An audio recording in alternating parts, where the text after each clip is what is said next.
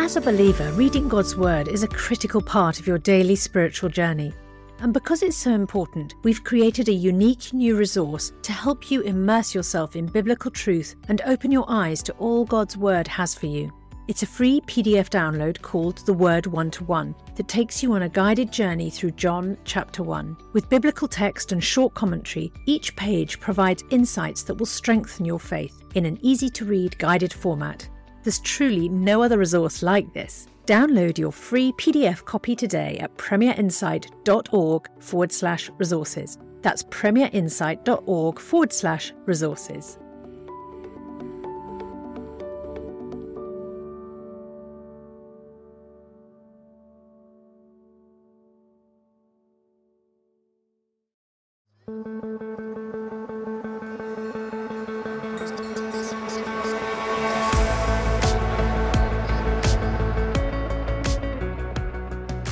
Welcome to another classic replay from the archives of Unbelievable. We hope you enjoy the conversation and do let us know what you think. You can email us at unbelievable@premier.org.uk and leave comments on our Facebook page, Premier Unbelievable, or tweet us at UnbelievableFE. For many more resources to help both believers and skeptics to explore faith, please visit our website premierunbelievable.com. Registering there will unlock access to all content on the website, as well as giving you special access through the weekly newsletter to exclusive content such as bonus videos and ebooks. That's premierunbelievable.com. And now, here's today's Unbelievable Classic Replay hosted by Justin Briley from 2016.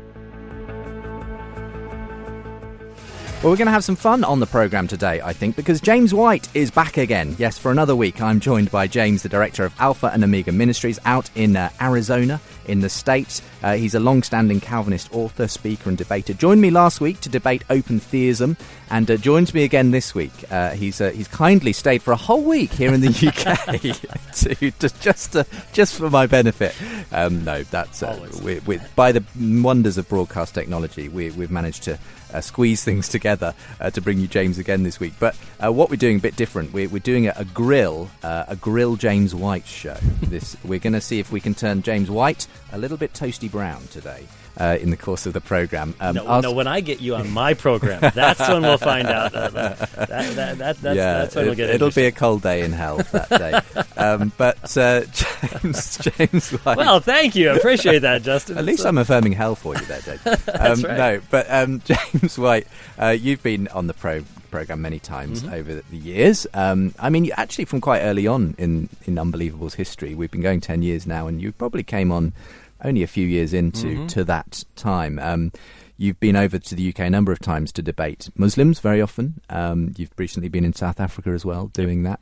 But what we've got you in today is just to answer a range of questions, because I know that because we've kind of had you on, people have got to know you on the show. I knew that we'd have some interest in some Unbelievable listeners getting in touch. I'm sure people who listen to your show as well and can ask you a few questions. So we're going to have questions from people like David, who's a Unitarian. Did the apostles preach the divinity of Jesus? That's where we'll be starting with David. Zachary is going to be asking a quite technical question in regards to Calvinist view of things on how to articulate the distinction between primary and secondary causes. Basically, how do we say that God isn't the author of sin on a Calvinist sort of view of Scripture? And Paul Dose, and I may be mispronouncing that, Paul can tell me when we come to him, he takes an interesting view. He rejects the Protestant Reformation, saying it promotes what he calls progressive justification. We're going to find out what his problem is, and if anyone's able to set him right, hopefully it'll be James. But James comes with his, as it were, your hat on of being a Calvinist, very much in the Reformed tradition. You keep using that as the first description. Well, I don't know. It's a handy label, isn't it? I mean, how would you introduce yourself if you were sort of saying this is the position I hold? Well, my real emphasis is upon the authority of Scripture first and foremost, and for example, with a lot of my apologist friends, we have differences as to the priority of philosophy versus exegesis. I think it's vitally important. For example, I think one of the great tragedies is that most of my apologist friends don't know the biblical languages. It's not an emphasis amongst many of them, and I think I've taught Greek and Hebrew. I think that's extremely important. I think one of the key apologetic issues today is the reliability of the text in the New Testament. Bart Ehrman's attack upon the transmission of the text. Actually, he's attacked every single stage now. It's a purposeful thing on his part. But he started off with what? Misquoting Jesus. We can't know what was originally written by Paul or anybody else. He's laying a groundwork for unbelief. I think that is one of the most important issues today, and I don't think that we can leave that to specialists. And in a sense, for you, that's more important than these philosophical debates about whether you can God can be proven from yes. the physics of the universe, or well, I think those things are wonderful. I think they have their place. But as a Reformed theologian, I also believe that men know that God exists and they're suppressing that knowledge. Now, that takes many different forms. But I think it's very important to recognize that if you have someone who's holding down what they already know about God and you give them more information, what are they going to do with it? They're just going to suppress that as well. I see my job as coming along and prying those fingers up so that the message of the gospel can have I want to make sure that the unbeliever does not think I'm saying to him, you get to judge God. Because I don't believe that that's a biblical presentation. We are going to be judged by God. There's going to be a day when the Son of God's going to speak, and we're all going to rise from the dead, and there's going to be judgment, and that's the apostolic teaching. On the other hand, you've mentioned Bart Ehrman, and you are happy to debate people like Ehrman. You've done a debate with him and other people who are skeptical of the New Testament reliability. On that level, you're willing to do a debate on whether we judge Scripture to be reliable or not. So you are really, in that sense, to... But I'm not saying to him that he has the right to determine whether God can speak. I mean, Bart, he's starting to change a little bit, but for a long time, he really tried to avoid engaging in any theological... he'd make theological statements, but he would not want to defend those theological statements. He's starting to change that now with some of what he's doing. But really, I see a category difference between debating someone who's saying, we don't know that the New Testament has been transmitted to us correctly, and saying to the unbeliever, you get to judge whether God exists or not. Because biblically speaking, we're made in the image of God. And for me, the point of contact between me and anybody is not the myth of some type of moral or intellectual neutrality. I do not believe there is any neutral ground in this universe. Why? Because I believe Jesus Christ created all things. And if he created all things, then every fact that exists is a fact because Jesus made it to be that way. Now, that's a radical claim. I realize it's a radical claim. According to 1 Corinthians chapter 1, to the wise of the world, that is moria, from which we get moron. Okay? It is foolishness. It is the lowest level of foolishness. And the gospel will always be foolishness. And the church never shows itself more foolish than when it tries to de-foolish the gospel. Because what does Paul say there? In the wisdom of God, man by his wisdom does not come to know God, but it's by the foolishness of what is preached. And so I think that's an important aspect that, to be honest with you, I'm very concerned that in a lot of Christian academia, we lose sight of that. Have you ever noticed that Christian seminaries almost never become more conservative? They almost all become more liberal over time. Right. And I think part of that is we become enamored with the wisdom of the world. We want acceptance from the world. I'm not saying that we as Christians should do worse scholarship in the world. We should do better scholarship in the world. But the foundation point, where we begin, I as a Christian scholar, I am not ever going to say to the world, I don't begin by bowing the knee to Jesus Christ. If the fear of the Lord is the beginning of all wisdom, then everybody starts someplace. I mean, coming back to this Ehrman, so we obviously, as you know, had Bart Ehrman and Richard Borkham debating for a couple of shows. Guess how I listened to those programs? On my podcast, I'm sure. On the back of a bike. Okay, yes. Where else? You're a keen cyclist, and I'm sure you put them on double speed or something as well. I did, and listened to them twice that way. I heard you on The Dividing Line a week or so later, kind of talking about the show and critiquing it and saying you felt the first one in which they were debating whether the Gospels are the product of eyewitness testimony, you felt fairly even-handed. Richard Borkham did okay on that. Then you felt it fell apart a bit in the second one, you said, and that was where they debated whether we can trust psychologically eyewitness testimony and so on. That was the main thrust of what was being said. And particularly, you felt that Bart kind of won the day, I think, on that one. And the point you made was about submitted scholarship. Yes. You said. So just explain what that is and why you think this is important. I have a serious concern that Richard Balcom is a tremendous scholar, but to get ahead, especially in Europe, but it's happening in the United States now as well, pretty much all across academia, to be considered, in the elite core, there are certain concepts that have to be accepted, and I'm very concerned that Christian scholars give in to the idea that there's such thing as the myth of neutrality. Like I was just saying, I do not believe there can be. I believe that when we try to pretend that there is, Ehrman demands this. You've heard him say this so many times with Mike Licona and other people. If you're going to be a real critical scholar, then God can never be a part of history. So in other words, what's the result of that? What is the fundamental aspect of Christian teaching that separates us from pagans? When you look at the New Testament, everything that happened in Jesus' life happened in history. He was born in a particular place. He was born at a particular time. The pagan religions, it didn't matter what time because it was all just a story. Our faith is grounded in history, and our faith is grounded in the fact that God has been active in history.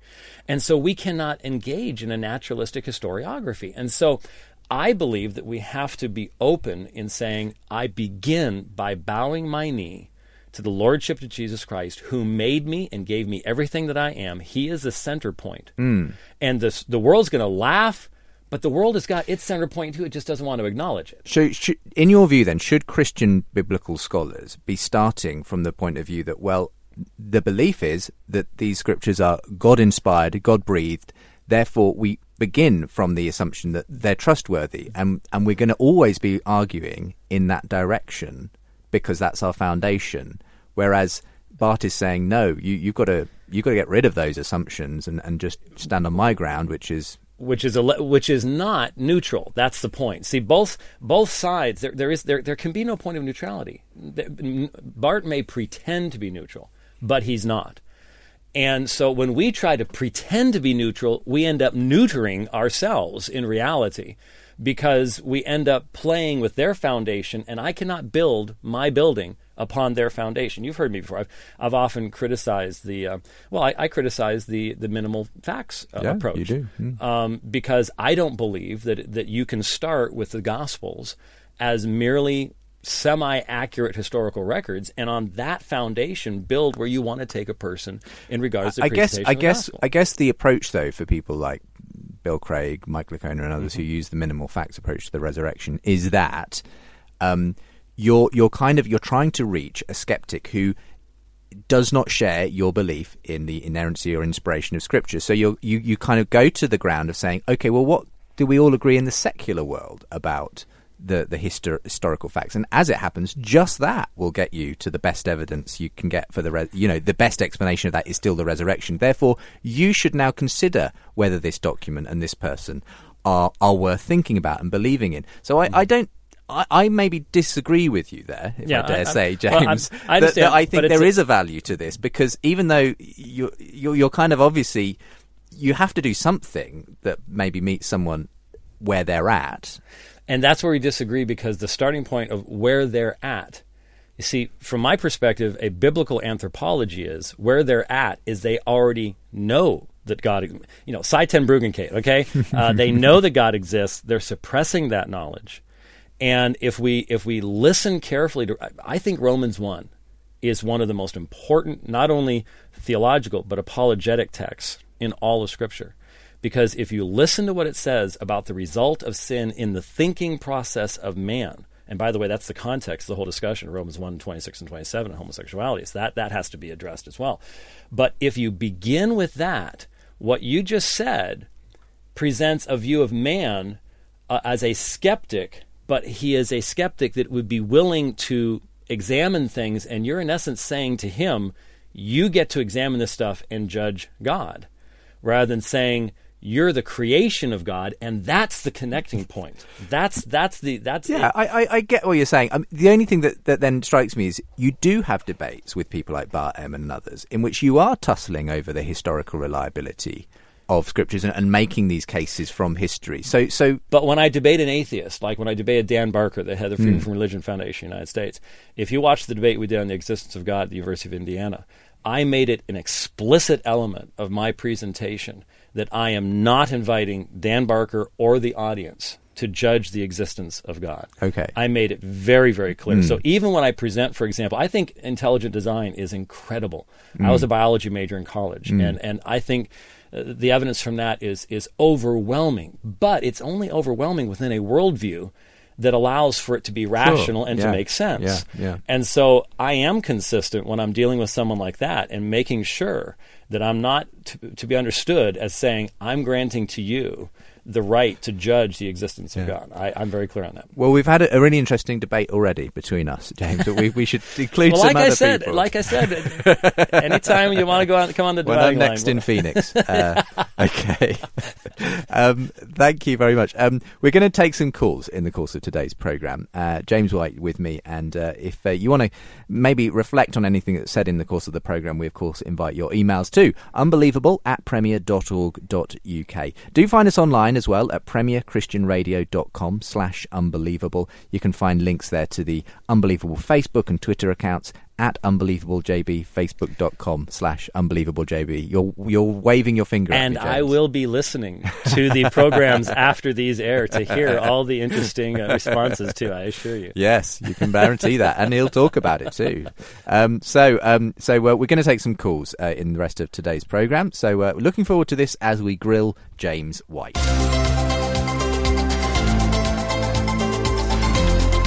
Unbelievable with Justin Brierley. Well, first person on the line is David Kemble Cook. Now, David actually got in touch a few weeks ago after I had Jonathan McClatchy, young Christian apologist, on the programme, debating, first of all, a Jewish person and then a Muslim on the resurrection and the stories of the apostles after the resurrection and so on. And David got in touch saying he disagreed with Jonathan. He didn't believe that the apostles preached the divinity of Jesus. David is a Unitarian himself, doesn't believe in the Trinity. And so, David, do you want to just set out what your main problem is when it comes to the apostles, the divinity of Jesus, and why you don't think they preached or taught that in the book of Acts?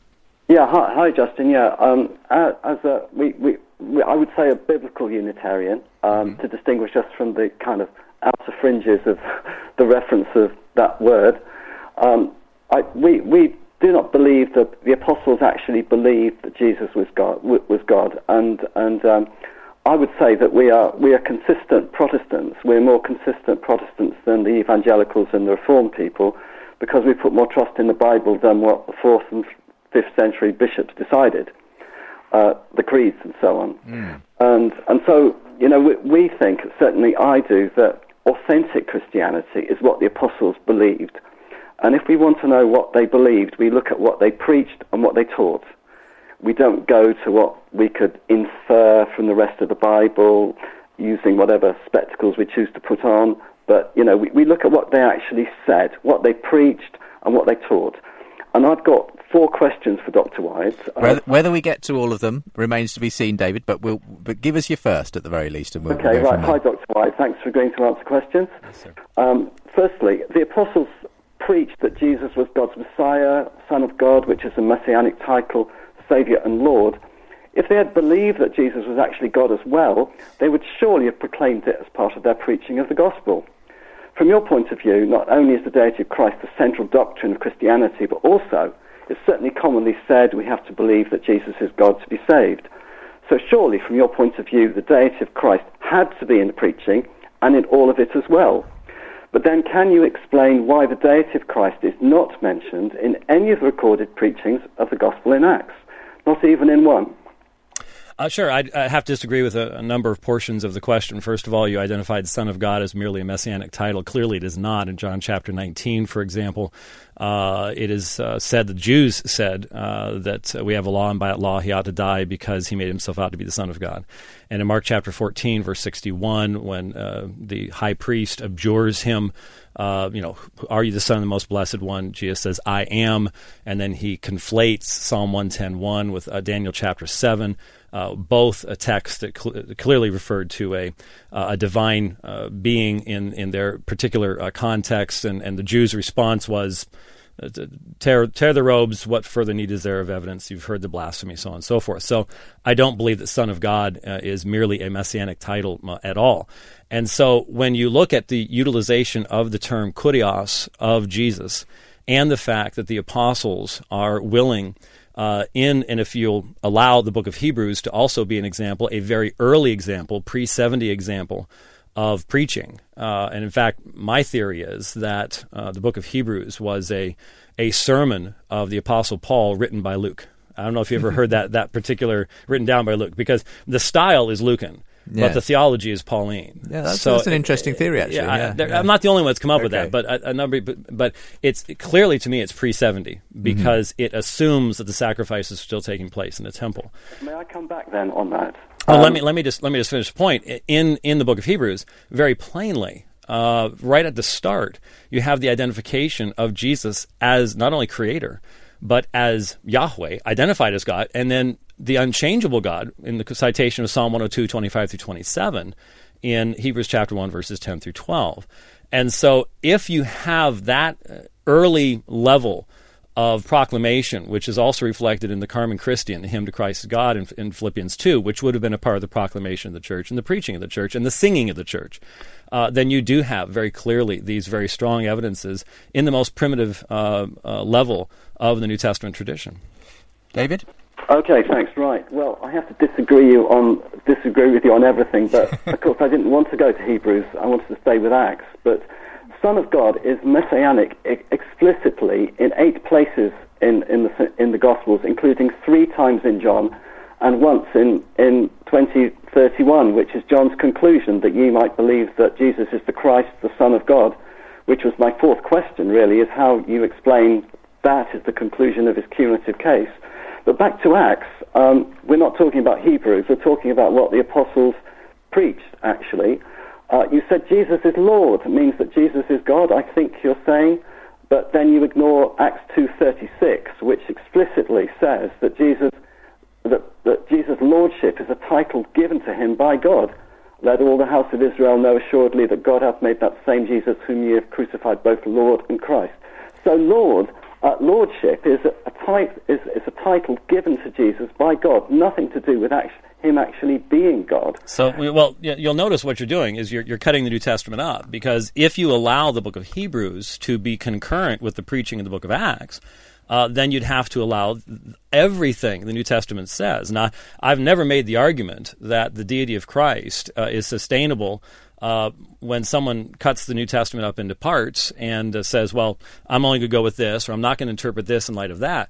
It is indeed a cumulative case when you look at all that the New Testament teaches, that it is simply inconceivable that the descriptions made of Jesus Christ, the fact that he is said to be the creator of all things, the fact that he's identified with Yahweh in John chapter 12 or Hebrews chapter 1, if those same apostles were the ones preaching, then that gives you the matrix, the milieu, the context into which you are to be looking at the relatively few sermons that are contained in the book of Acts, or looking at the materials that are found in the epistles that would touch upon these issues. So it's an interpretive hermeneutic issue that is very important at this point. Oh, absolutely, that's right. And that's what I tried to say at the beginning, so thank you. It's really that if we want to know what the apostles believed, we look at what they preached and what they taught. We don't look at what we can infer from the Bible as a whole. And you're right, it is a hermeneutic issue.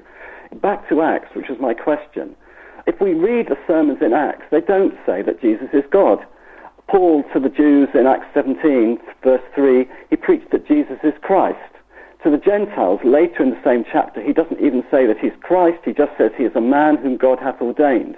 If we read Acts, we do not see Jesus' deity preached. That was my question, and I don't think you've given an answer to it. Well, I think you've got a biased ear, though, if I might just point it out, because you just said, it says that he's a man from God. Well, I just did a debate with some Muslims at the University of Johannesburg, and this is a very, very common Muslim statement. Well, he's not God; he's a man. Well, the biblical teaching is that he's truly a man. Biblical teaching is that he is Christ, he is Messiah, he is king, he is priest, he is Son of Man in Daniel 7 context, he's son of God, which brings accusations of blasphemy.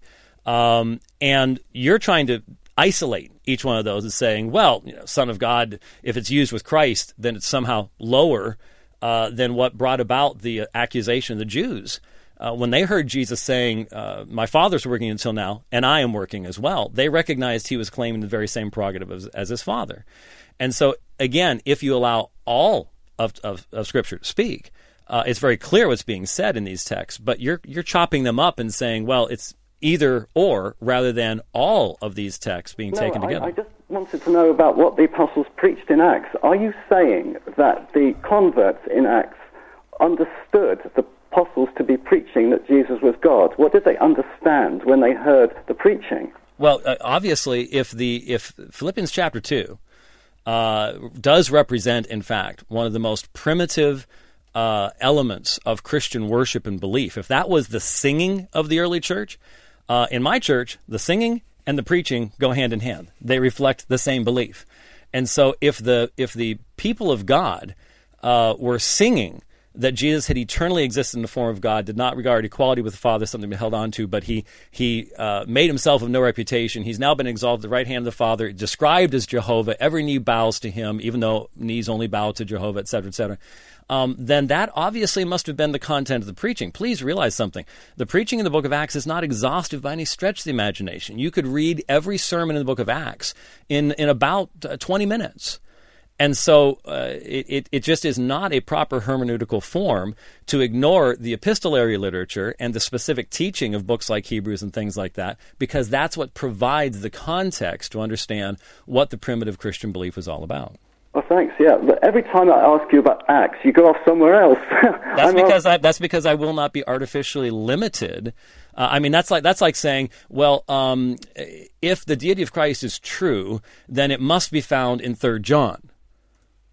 That's an artificial limitation. What I'm saying is the preaching of the apostles in the book of Acts, their understanding of what kurios means, their idea of the fulfillment of the messianic prophecies, their utilization of all those things cannot be separated from the context that makes them meaningful, and that is found in the very letters that those same apostles then sent to the same churches where they had preached the few sermons. You're cutting out artificially the actual basis of Christian belief, and that is the harmony of the divine revelation that has been given to us. Well, I'm sorry, I'm asking about the Acts, what's said in Acts.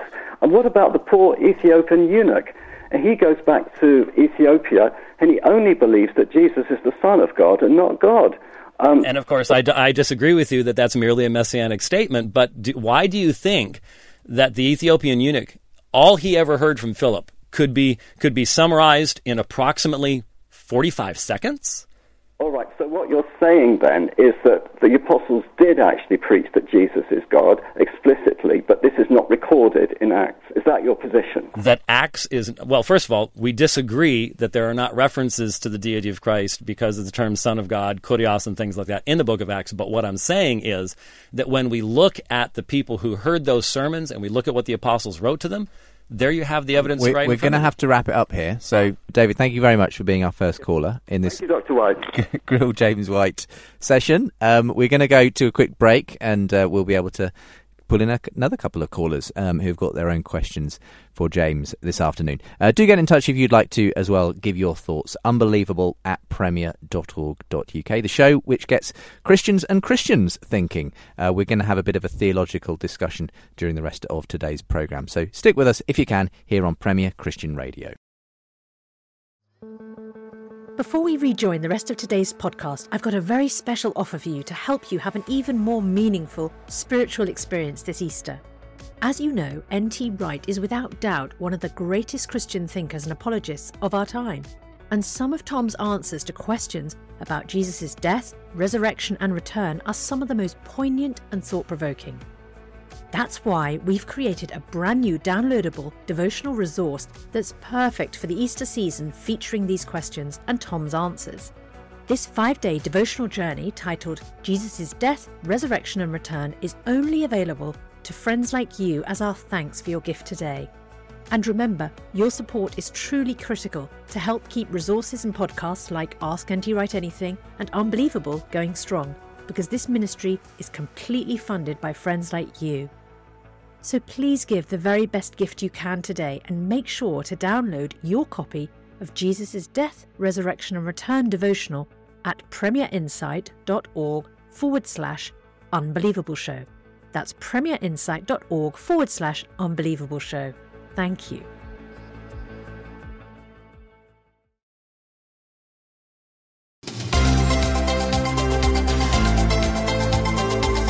You're listening to Unbelievable on Premier Christian Radio. Welcome back to the second part of today's Unbelievable, a special programme where my guest, James White, Director of Alpha and Omega Ministries, takes a variety of calls from Unbelievable listeners. We heard from David in the first half, and we're going to be hearing in this section from Zach and Paul different questions on the Reformation, on Calvinist theology and other things.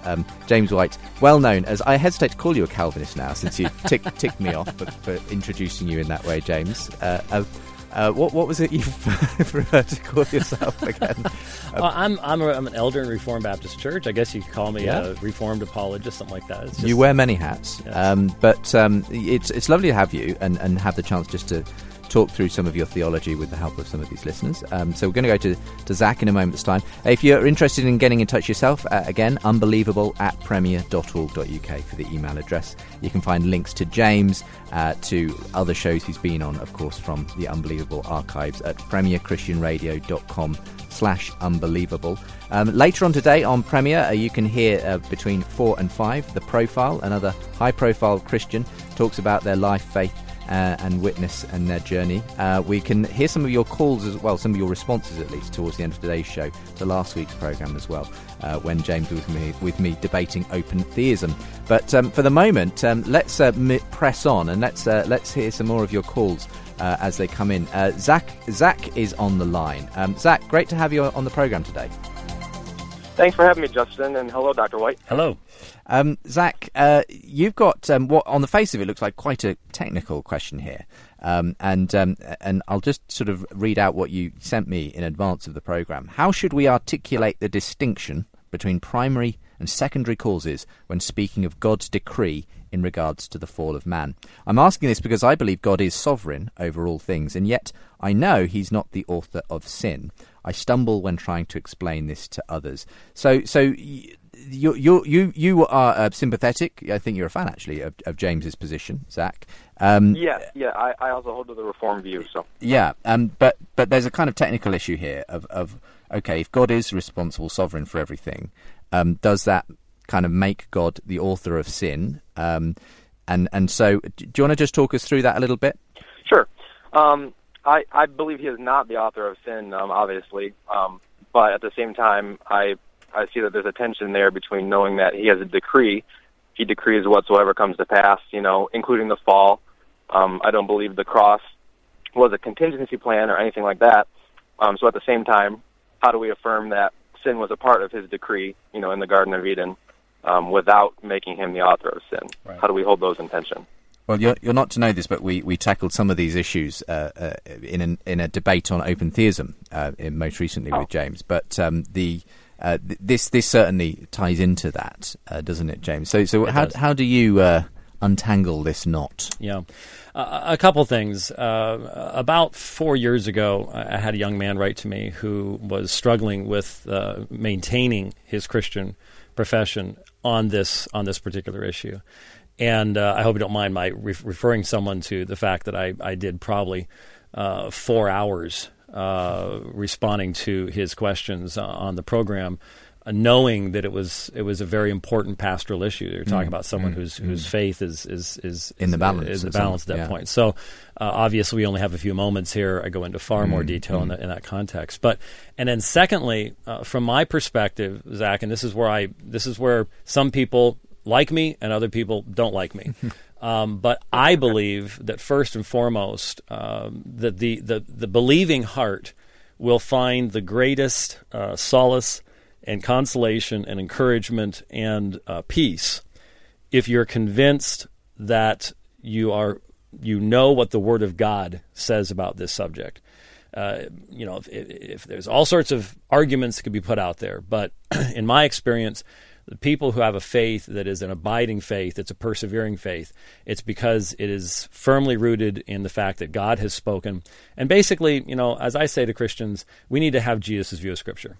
And I can't imagine a higher view of Scripture. Right. I think of what Jesus said to the Jews in Matthew chapter 22, when he said, have you not read what God spoke to you, saying, and then he quotes from the Pentateuch.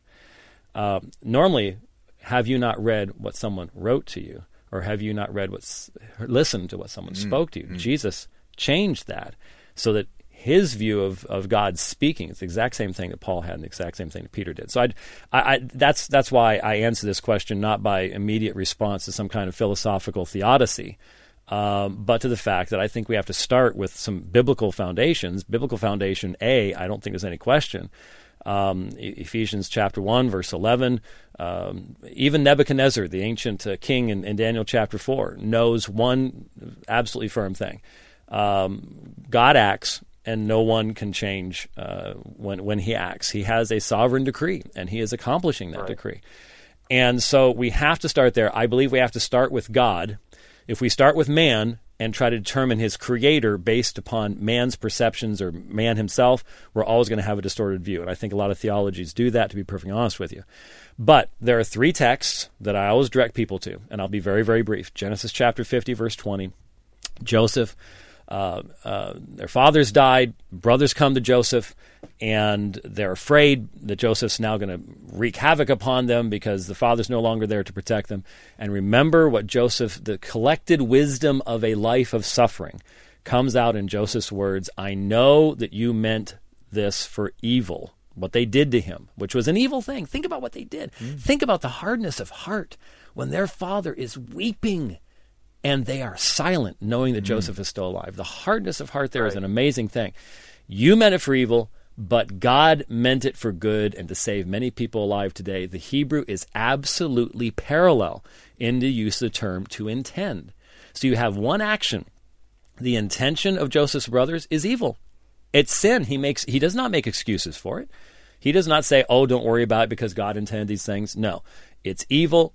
You intended for evil, but God intended the exact same event for good. And so Joseph had come to understand that. And I think it's vitally important that we understand it as well, because without that understanding, then Isaiah chapter 10 makes no sense at all.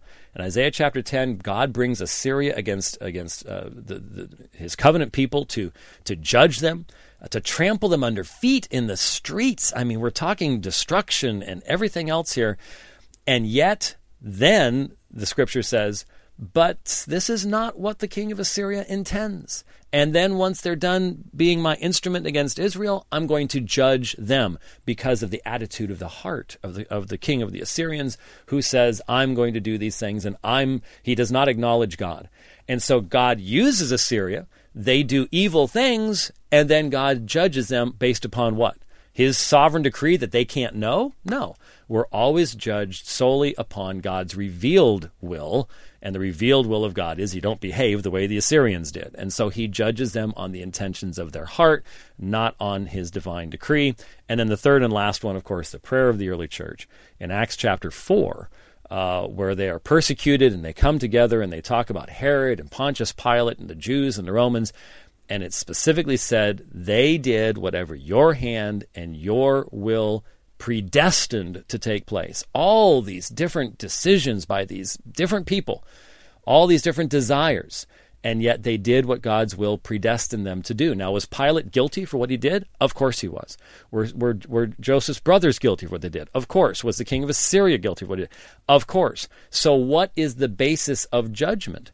The basis of judgment is not some concept of libertarian freedom where they could have done other. The issue was that they followed the desires of their hearts, and God used that. Now, the big question is, but what comes first, the chicken or the egg type of a situation? How can God have a decree that includes evil? Well, the one thing, the real issue here only comes down to Adam. It really doesn't come down to us because we are fallen, and as it is, the Bible says God restrains our evil. So if he has to restrain our evil, then obviously, once we're in the fallen state, this isn't all that difficult an issue to deal with. But the question has to do with Adam.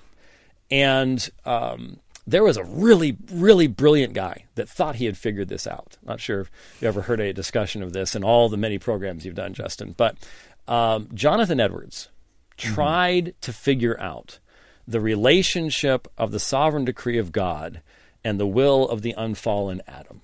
Okay. Now remember, how much divine revelation do we have on the nature of the unfallen will of Adam? Almost nothing. Yeah. I mean, there just isn't almost anything there, right? Okay. And even John Gerstner, who was a huge fan of Jonathan Edwards, said, here we see the great mind of Edwards trapped in a morass and quicksand of self-contradiction. Because, look, here was the difference between Edwards and Calvin. Both huge minds.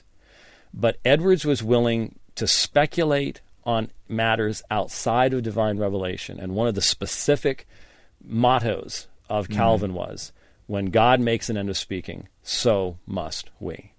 And so if God has not given us the divine revelation to even know the nature of Adam's will, to try to speculate beyond that will always end up getting us into a world of hurt. And yet many people do exactly that. And this is where epistemological humility comes in, but this is revelatory humility.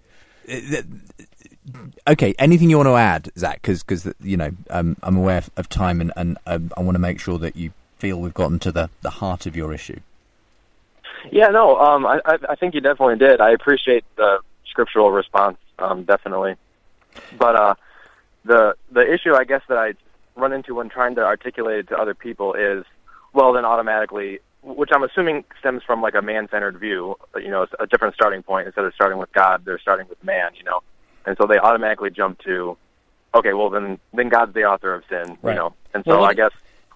Well, let's define what author of sin. Let's define what author of sin means. When Reformed writers say God is not the author of sin, they are talking about the idea that God brings sin into existence as an expression of His own desire, an expression of His own nature, on a whim, as in contradictory to His own holy nature. If we did not have a divine decree, if we did not believe that from the beginning it was God's intention for the incarnation and the self-sacrifice of Jesus Christ, then we wouldn't really have any basis for discussing this, to be perfectly honest with you.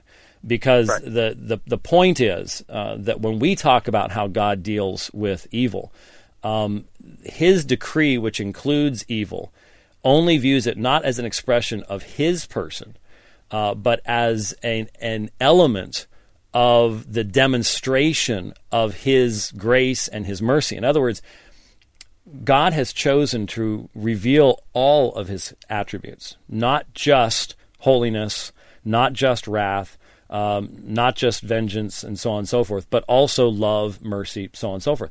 The only way to do that is for Him to have freedom. This gets into the issue of the nature of the elect and then how He redeems that people in Jesus Christ. And so when someone says author of evil, you need to understand they're normally talking about bringing it directly into existence out of a desire or out of an act. God has never forced anyone to do an evil act. He has always restrained evil, but He has you've never had. There's no such thing as an individual who wanted to do what was good, and God said, "I'm not going to allow you to do that. I'm going to force you to sin instead." That's not something that is a part of His decree. We're going to have to leave it there, Zach. I appreciate we could have gone for 4 hours on it. I think so. Anyway, great to have you call in. Thank you very much for being part of the show today. All the very best. Dr. White. Thanks. God bless. Take care. Thanks, Justin. Unbelievable with Justin Brierley. So let's take another caller, and today on the programme we're getting James White to respond to a few calls coming in. James, again, Director of Alpha and Omega Ministries. If people want to find your website, James, where should they go? aomin.org, aomin.org. And they can find links there to, of course, your podcasts, The Dividing Line, YouTube, and so on. debates, so on and so forth. Do get in touch as well if you want to talk about what happened on today's programme. But I've saved our wild card till last, James. Paul Dosey is on the line. I don't know Paul, you don't either, and neither of us have really heard of his main issue with Calvinism, with the Protestant Reformation. He says, though, it promotes something called progressive justification. We're hopefully going to find out what that is. Paul's on the line now and has a number of questions that he wants you to answer, James. So we'll see where we get to in the last 10 minutes that we've got with James here, Paul. Welcome onto the programme. What did you want to ask James, Paul? I would just like 7 yes or no answers to 7 questions, and I understand that there could be more discussion on these questions, but I just want a yes or no. You just want a yes or no. Can I James will, I'm sure, try his best, but he may want to clarify your questions, obviously, when you ask them. But go ahead. Okay. Number 1, did John Calvin hold to progressive justification? You have to define what you think that means, sir. It's a very strange terminology. What do you think progressive justification means? Well, what it means is that justification isn't a finished work. In the life of the believer, justification or salvation progresses from a beginning point to an ending point. Okay, then the answer to your question is he most assuredly believed that justification is a forensic declaration by God that takes place and is a past event. And he differentiated between justification, sanctification, and the entirety of salvation. So to meaningfully answer the question, you'd have to utilize his categories. And he did not believe in progressive justification. He believed in both positional and progressive sanctification, and would differentiate between justification, sanctification, and salvation.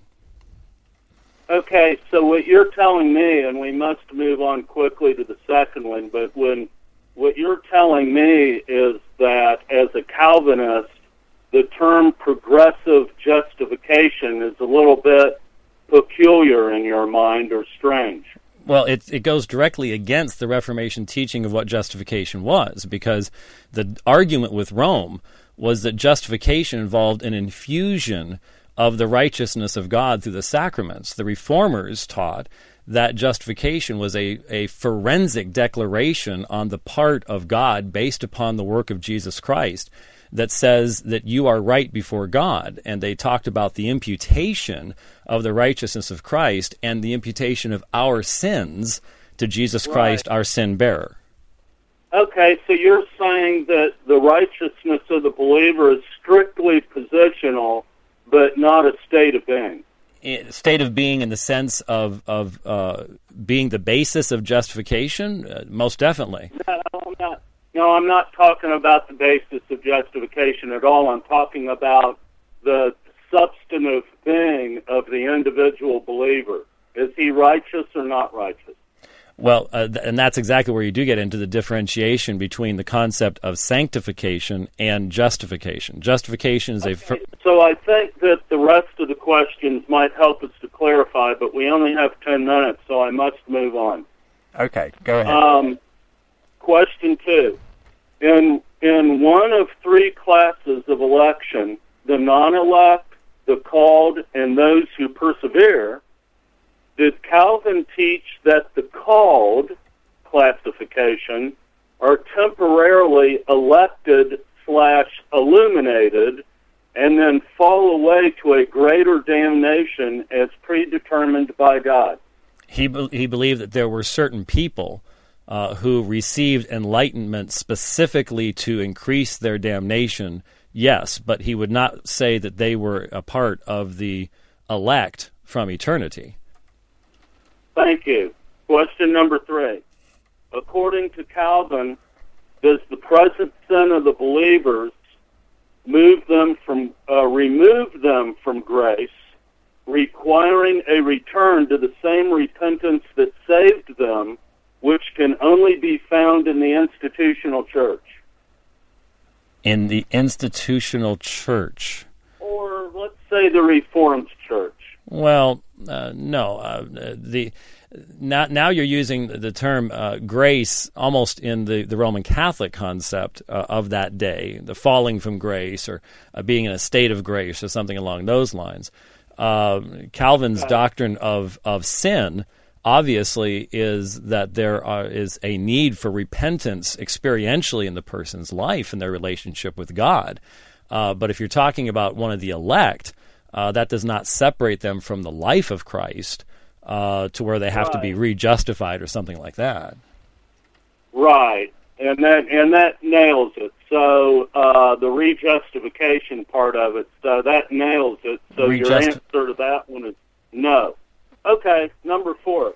Well, just before you progress with any more questions, I'm kind of intrigued as to where this is all leading, Paul. Because I'm aware we're not going to get through all your questions before we have to leave you. What's your ultimate point? Is it that you don't believe Calvin was right? You think the Reformation was, didn't get it right? I think fundamentally, here's what I think, and I really wanted that, and the crux of this is getting the answers to all 7 questions, and that'll help clarify. But can we quickly get a yes or no answer to the rest of the questions, and then I can answer your question? Well, okay. Look, okay. Go ahead then. Let's have number 4. Okay. So what were we on? Okay. So number 4, does sola fide also apply to sanctification as well as justification? No. Okay. Thank you. Next 5. question. Yep. You want yes or no? According to the Reformed doctrine of mortification and vivification, does the Christian relive their original spirit baptism throughout their lives as a result of practicing the same repentance that originally saved them? I don't understand that question. Okay, let's move on. Mm-hmm. Number 6. Does total depravity, the T in tulip, also apply to believers? No. According to the Reformers, do Christians remain totally depraved? Not in regards to ability, no. There's a new creation, so there's a fundamental shift and change of spiritual life. Thank you. Number 7. Can a Christian do any work pleasing to God? Only by grace. So yes. So the answer is yes, because you said Christian. That means a new creature in Christ and dwelt by the Holy Spirit of God. So yes, obviously we can. Okay, so we can park on this. We can park on this a little bit with what little time we have left. So what you're saying is that yes, a Christian can do a good work by grace. Because when the Reformers spoke of grace, really what they were talking about is salvation. So what you're saying is no. Okay.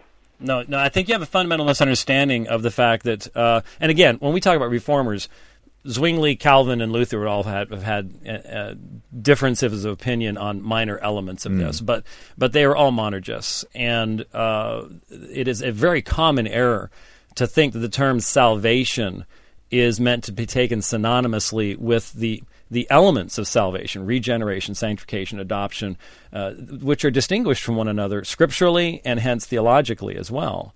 And so, no. Roughly what percentage of the Reformers, and just roughly, just a general idea, you say that there's disagreement amongst them. How many of them roughly would have believed that sanctification is purely monergistic? Purely monergistic. Can someone I'll define what monergism is? All right, monergism is the idea that there is one force acting to accomplish something. Synergism is a cooperation of forces. Okay. And so I am a biblical monergist. I believe that God regenerates by his own power without the association. He initiates, he delivers, he accomplishes. Right. It's nothing on our part that's being exactly. done. And what's being asked is what about sanctification? And of course the difference here is are we talking about positional sanctification? We have been made holy through the imputed righteousness of Christ, or are we talking about the experience of being conformed to the image of Christ, or a not a positional, but an experiential. Which is an ongoing process. Ongoing thing. That's why Paul uses the participle, those who are being saved, those who are perishing, the now and the not yet. So they had discussions about these things. I can't give you percentages, but the problem that I'm sensing here in the questions is not using the terminology that they did in the way they did. And that leads to a lot of confusion. Can I just get a clarification here, because we are going to have to leave it in a moment, Paul? But is your fundamental problem that you think Calvin and the other reformers bungled it? They didn't really preach they didn't really get the Reformation right, because ultimately it still, in your view, becomes something about works. You works righteousness. Is that what you're saying? Right. I believe that Calvin and Luther taught a false gospel. So they weren't reformed enough, in your view? They didn't go far enough? No, I think they taught a type of works salvation by perpetually returning to the same gospel that saved us to keep ourselves saved. And I've got as many quotes from Luther that you would want on that. We're going to have to leave it there from you, Paul, but thank you for calling in. This is an interesting perspective. Have you come across this before? No, James? Not in that form. Right. There are a lot of people who want to criticize, and unfortunately, because of the nature of the questions, I realize there's all sorts of differences about the subjects being discussed as far as amongst Reformed scholars and even history of the Reformation. But it is important to recognize, if you've read the Institutes of Christian Religion by Calvin, that he makes very, very careful distinctions. He's a very careful thinker in differentiating in the what's called the Ordo Salutis, the order of salvation, differentiating between sanctification and justification. And he was very clear on what the nature of justification is. Our standing before God is because of the imputed righteousness of Jesus Christ. Nothing else. We don't add to that. Everything else is the gift of grace in our lives, but it does not add to what our standing is before God. We're going to have to leave it there. Thank you, Paul, for being our other caller. Thanks to Zach and David as well, who took part in today's programme. And thank you to James for being with us for 2 weeks for today's Unbelievable. Again, aomin.org if you want to find out more about James's ministry. James, really appreciate you being on the show. And I'll keep directing folks your direction. Thank you. And safe journey back to the US. And I'm sure we'll see you perhaps when you're next in the country. Lord willing. So do come back for the final part of today's show. After a quick break, we're going to be hearing from Larry Taunton about his unlikely friendship with the world's most notorious atheist in his new book, The Faith of Christopher Hitchens. Larry Taunton of the Fixed Point Foundation joins me now to talk about a new book that's coming out shortly on his relationship with one of the world's best-known atheists, Christopher Hitchens. Larry, thank you for joining me today. It's great to be with you, Justin. You had this very unusual friendship with Christopher Hitchens. Do you want to tell us about when it started? Certainly, and let me first acknowledge to your audience I've lost my voice crossing the Atlantic. I think it has to do with your very cold weather for someone like me from Alabama. But yes, Christopher Hitchens was someone that I first met at the Edinburgh International Festival in 2008, I believe it was. And I was prepared to meet this fire eater, this man that I was sure we would brawl in my hotel room. He was coming to meet me to discuss the specifics of a debate we were doing with John Lennox there, and we immediately hit it off. I liked him. He wasn't the man that I expected from reading his book, God Is Not Great. That book is a rant. And I told Christopher I expected him to match the book, and he didn't. At least not in private, not away from audiences, away from the cameras, away from the recordings. Christopher was a very different individual, and that would begin an interesting relationship between us that would continue until his death. The book that you've written is in a sense an account of that friendship and the man that you met, as opposed, as you say, to the public persona that was somewhat projected. It's called The Faith of Christopher Hitchens. It's a little bit of an interesting title. Many people will do a double take at that. what do you mean by the faith of Christopher Hitchens? Well, Justin, we all have faith in something. And as strange as it may sound, atheists also have faith. They have a faith that there is no God. They have a faith that their own worldview will ultimately be validated. And Christopher was a man of a kind of faith too. He recognized that atheism, to quote him, in itself is nothing. He knew that it was a belief in nothingness, and that you could no more found a life upon it than you could upon being a vegetarian or something like that. So Christopher was looking. He was a searcher, a man who was searching for that thing which might ultimately sustain and give meaning to his life. Patriotism, for instance, came to be something that was very important to him. Oddly enough, American patriotism. He also was a strong believer in science. But towards the end of his life, Christopher began exploring the Christian faith. Christopher learned that he could use his profession as a way of sort of secretly investigating personal questions. You can, for instance, in your role, approach people of other worldviews strictly for professional reasons. Sure. But while personally really investigating questions that you have. Christopher did this kind of thing. And in a chapter of the book that I call Undercover, Christopher, after the publication of God is Not Great, How Religion Poisons Everything, he began engaging evangelicals, Southern evangelicals in particular, that is to say, the American South. And, he would make a show of, I'm asking these questions strictly for investigative reasons. Yeah. But I think Christopher was actually personally investigating questions he had, questions about God, questions about the validity of the Bible, questions about what it is that makes evangelicals tick, and their belief in the person of Jesus Christ. So Christopher and I took 2 lengthy road trips after his diagnosis with esophageal cancer. And during those road trips, we studied the Gospel of John. The first road trip was 12 hours. It was from his home in D.C. to my home in Birmingham, Alabama. And we didn't study the Gospel of John the whole way, 3 or 4 hours, I suppose.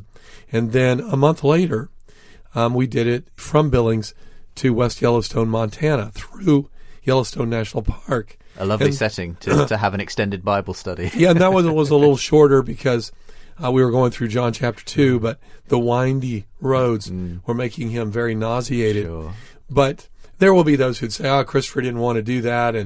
And well, if he didn't, he had an odd way of showing it because he sought me out and he sought out these types of opportunities. Yes. Yeah. Very, very interesting. He famously said, or was quoted to have said, if I appear at any point to have had some kind of deathbed conversion, please assume that really isn't what I want. It's some, cancer's gone to my brain. Cancer's gone to my brain, all of that.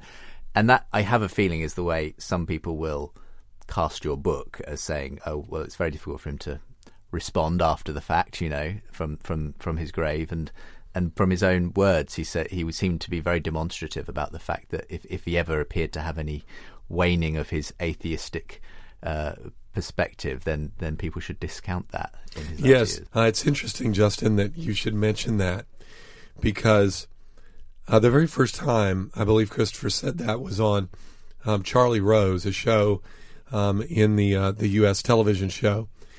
And shortly thereafter, I was talking to him on the phone, and I said, Christopher, what's up with if I convert, it means the cancer's gone to my brain. And he said, so you saw that? And I said, I did. And he seemed a little embarrassed by it. And I said, you're a man who professes to be open a free to thinker. Possibilities. Yes. And to being persuaded by evidence. And now you've just said that no amount of evidence will ever make me change my mind. I also think it's fascinating that Christopher wasn't saying, say in the case of a Charles Darwin, where Lady Hope claimed some 30 years or so after his death that he had had this deathbed conversion, for which there's no evidence. Christopher wasn't saying, if somebody claims I converted, don't believe them. What he said was, if I do something that appears to be a conversion. Now, that's a very interesting difference. He was preparing people for the possibility that he might actually convert. But I think it was also Christopher's way. He was very prideful of saying essentially this: if I convert, I still want to remain the hero of the atheist movement. He wanted to have it both ways. That's right. Well, he did. He did. So you were able to have this insight that many people wouldn't have had of Christopher off stage when the lights have gone off and so on.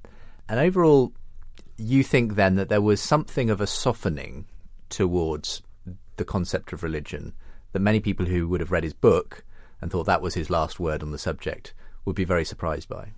Yes. I mean, Christopher would, give the impression on stage, or perhaps even in his articles, that he hated religious people. And I don't use the word lightly. I mean, there are those who to this day think Christopher hated Christians, believers.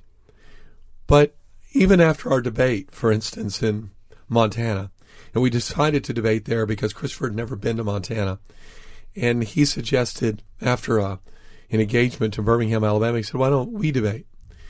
And I said, well, it typically takes about 6 months to a year to plan something like that. He said, well, my traveling days are coming to an end.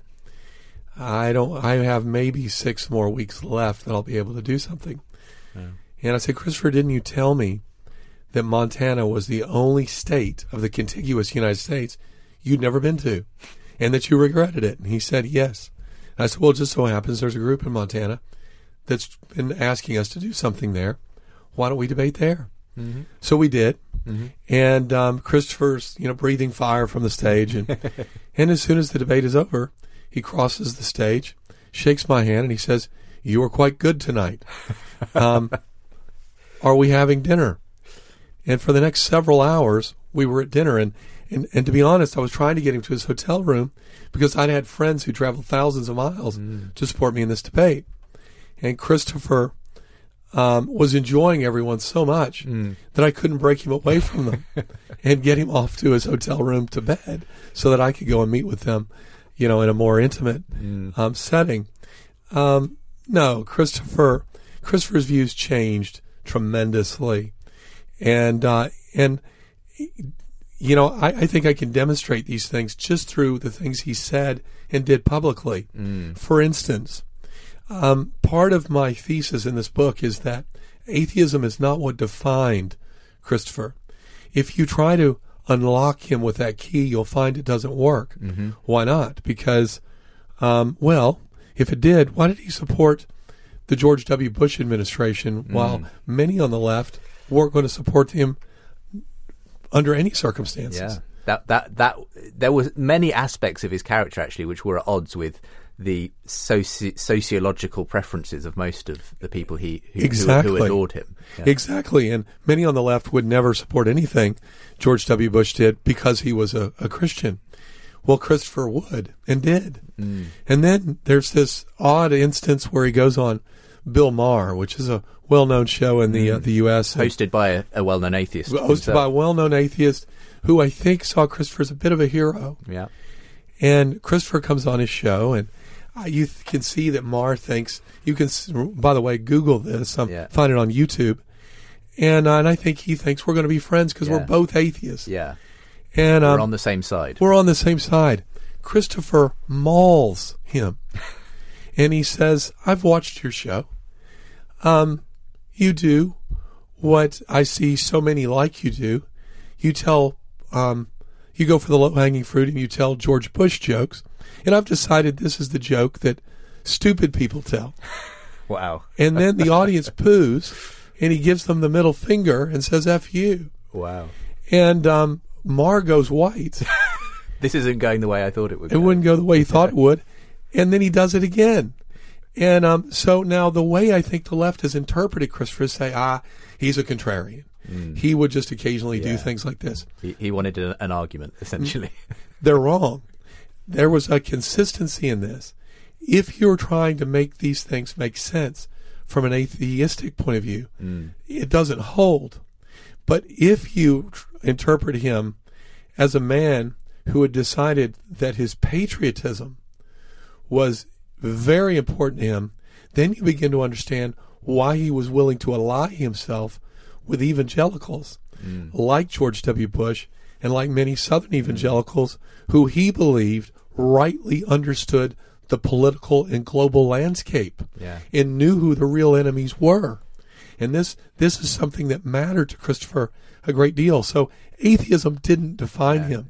Was he an atheist? Certainly. Did it define him? Absolutely not.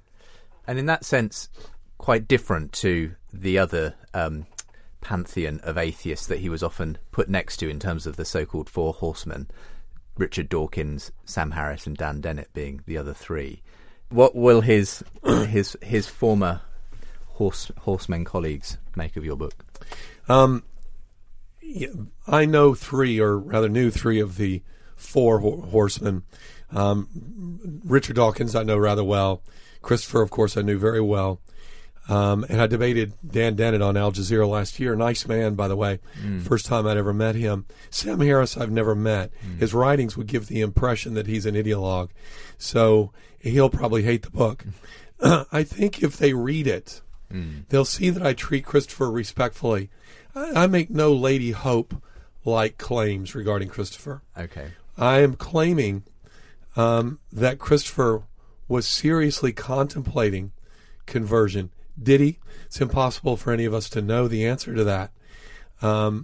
But and his wife, Carol Blue, says that, that if he certainly didn't say anything to give that indication, and I believe her. There's no reason to seriously doubt her, except that Christopher spoke of his life as having two books, that there was the public book and then the private book, and that motif is a reference to a kind of fraudulent bookkeeping. There's the public accounts and there's the private ones.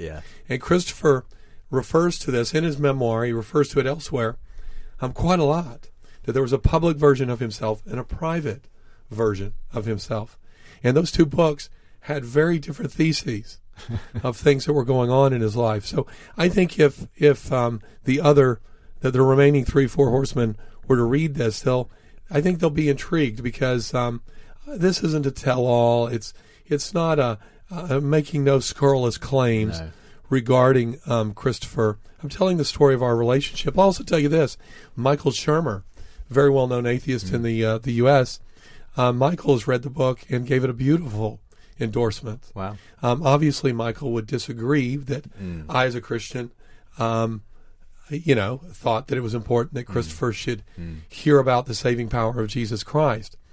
But I think Michael found the book to be rather moving as it relates to that relationship.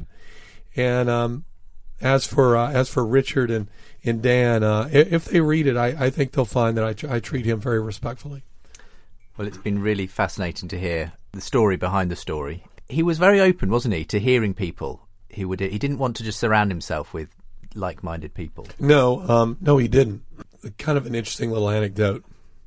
We're at a book signing, and Christopher there's a line, and he's signing books, handing them back, and a young man says to Christopher, "Why would you go on a road trip with him through the Shenandoah Valley?" And Christopher said, "Have you seen the Shenandoah Valley this time of year? It's beautiful." And the man said, "No, that's not what I mean. I mean, why would you go on a road trip with him?" And he gestured at me, meaning with a Christian. With a Christian. And Christopher pushed his book back to him, and he said, "Because he is my friend, and you, sir, are an idiot." Which is classic Christopher. It was classic Christopher. But Christopher observed a kind of integrity and loyalty to the friendship, and I liken it to the film 3:10 to Yuma. because what began as sort of my mission, if you know that film at all, you have a villain who is being taken to this train where he will go to Yuma and stand trial, and this other man whose job it is to get him there. And to begin with, it was my mission to get Christopher on that train, so to speak.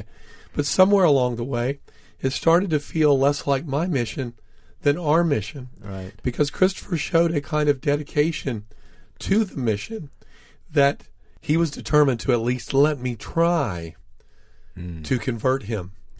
And along the way, he gunned down more than just a few of those on his own side. After our debate, for instance, in Montana, the day after we're driving through, just together, he insisted no one else ride with us. It could only be the two of us. Okay. And so we're riding through Yellowstone National Park. And I said, Christopher, last night we were debating, and I've wondered at your formal training in debate. And he started telling me about the Oxford Union and so forth. And I said, so how do you prepare for a debate? Well, he says, I have 3 rules. Know the person you're debating, know the position he holds and why he holds it. And then thirdly, decide whether or not you want to destroy the argument or the man. And I kind of swallowed hard on that. And I said, well, why didn't you try to destroy me last night? And he said, because you believe it. You believe it. And then he said, do you know Al Sharpton? And I said, well, not personally, but certainly I know who he is. He said, total huckster. Total huckster. He said, I'm convinced he's an atheist. And I said, really? He says, oh, yes. He says, I debated him in New York, and it seems quite clear to me that he doesn't believe in a God at all, certainly doesn't believe in any holy texts. And it's a guy like that. You ask me who I seek to destroy in the debate, there's a good start. Wow. So Christopher, throughout our debate, it was playful. And in the book, I lay out part of the transcript of that debate, which, if you watch it, you will miss what's happening because a lot of it was inside jokes and references. Yeah. But I tell this story, which Christopher loved, and the cameras capture him smiling and enjoying it. But I tell this little story. We're driving through the Shenandoah Valley, and I tell the audience, I don't think Christopher will mind me telling this story. We stop at a gas station in Johnson City, Tennessee, and Christopher's standing at the counter, and he's looking at all these products for sale, and 5-hour energy drinks and so on. And he sees a product there called No Tar. And he asks the woman behind the counter, who has no idea who we are, what is this? And she says in a thick Southern accent, she says, well, that's No Tar. You put that on the end of your cigarette, and you don't get any nicotine, and you don't get any tar. And Christopher says, oh, I wish I'd known. And because, of course, he was dying of cancer at the time. And both of us just roared. And she looked at us like we were completely nuts. And then I said to the audience, the audience loved this. Christopher did too. But then I turned to him, and feeling very serious, I said, I fear my friend will tumble into eternity and say, oh, I wish I'd known. And I think Christopher was very appreciative of the fact that I cared about him enough to pursue him. And not because I needed his conversion to feel good about my own faith or to have him as a trophy. It's because I'd come to know him. I'll be honest, Justin, when I first met Christopher, or rather was preparing to meet him, I saw him as the opposition to be taken down. Yeah. My goal was to destroy the arguments or sideline the man. I didn't expect any kind of conversion, certainly not an on-stage conversion, but I wanted to derail and diffuse the arguments that he was putting forth, which were historically naive. I would say that's true of all the new atheists. The new atheists, now that they're seeking new membership, need to add a historian because they're sorely lacking in their understanding of history. But Christopher at least, had a fairly good grasp of history, and he knew that atheism itself could not sustain a society. Yeah. It's been delightful to hear your anecdotes and to hear you reminisce on the friendship you had with Christopher Hitchens. Very much looking forward to reading the book as well. And thank you very much for coming in to tell us about it, Larry. Delight to be with you.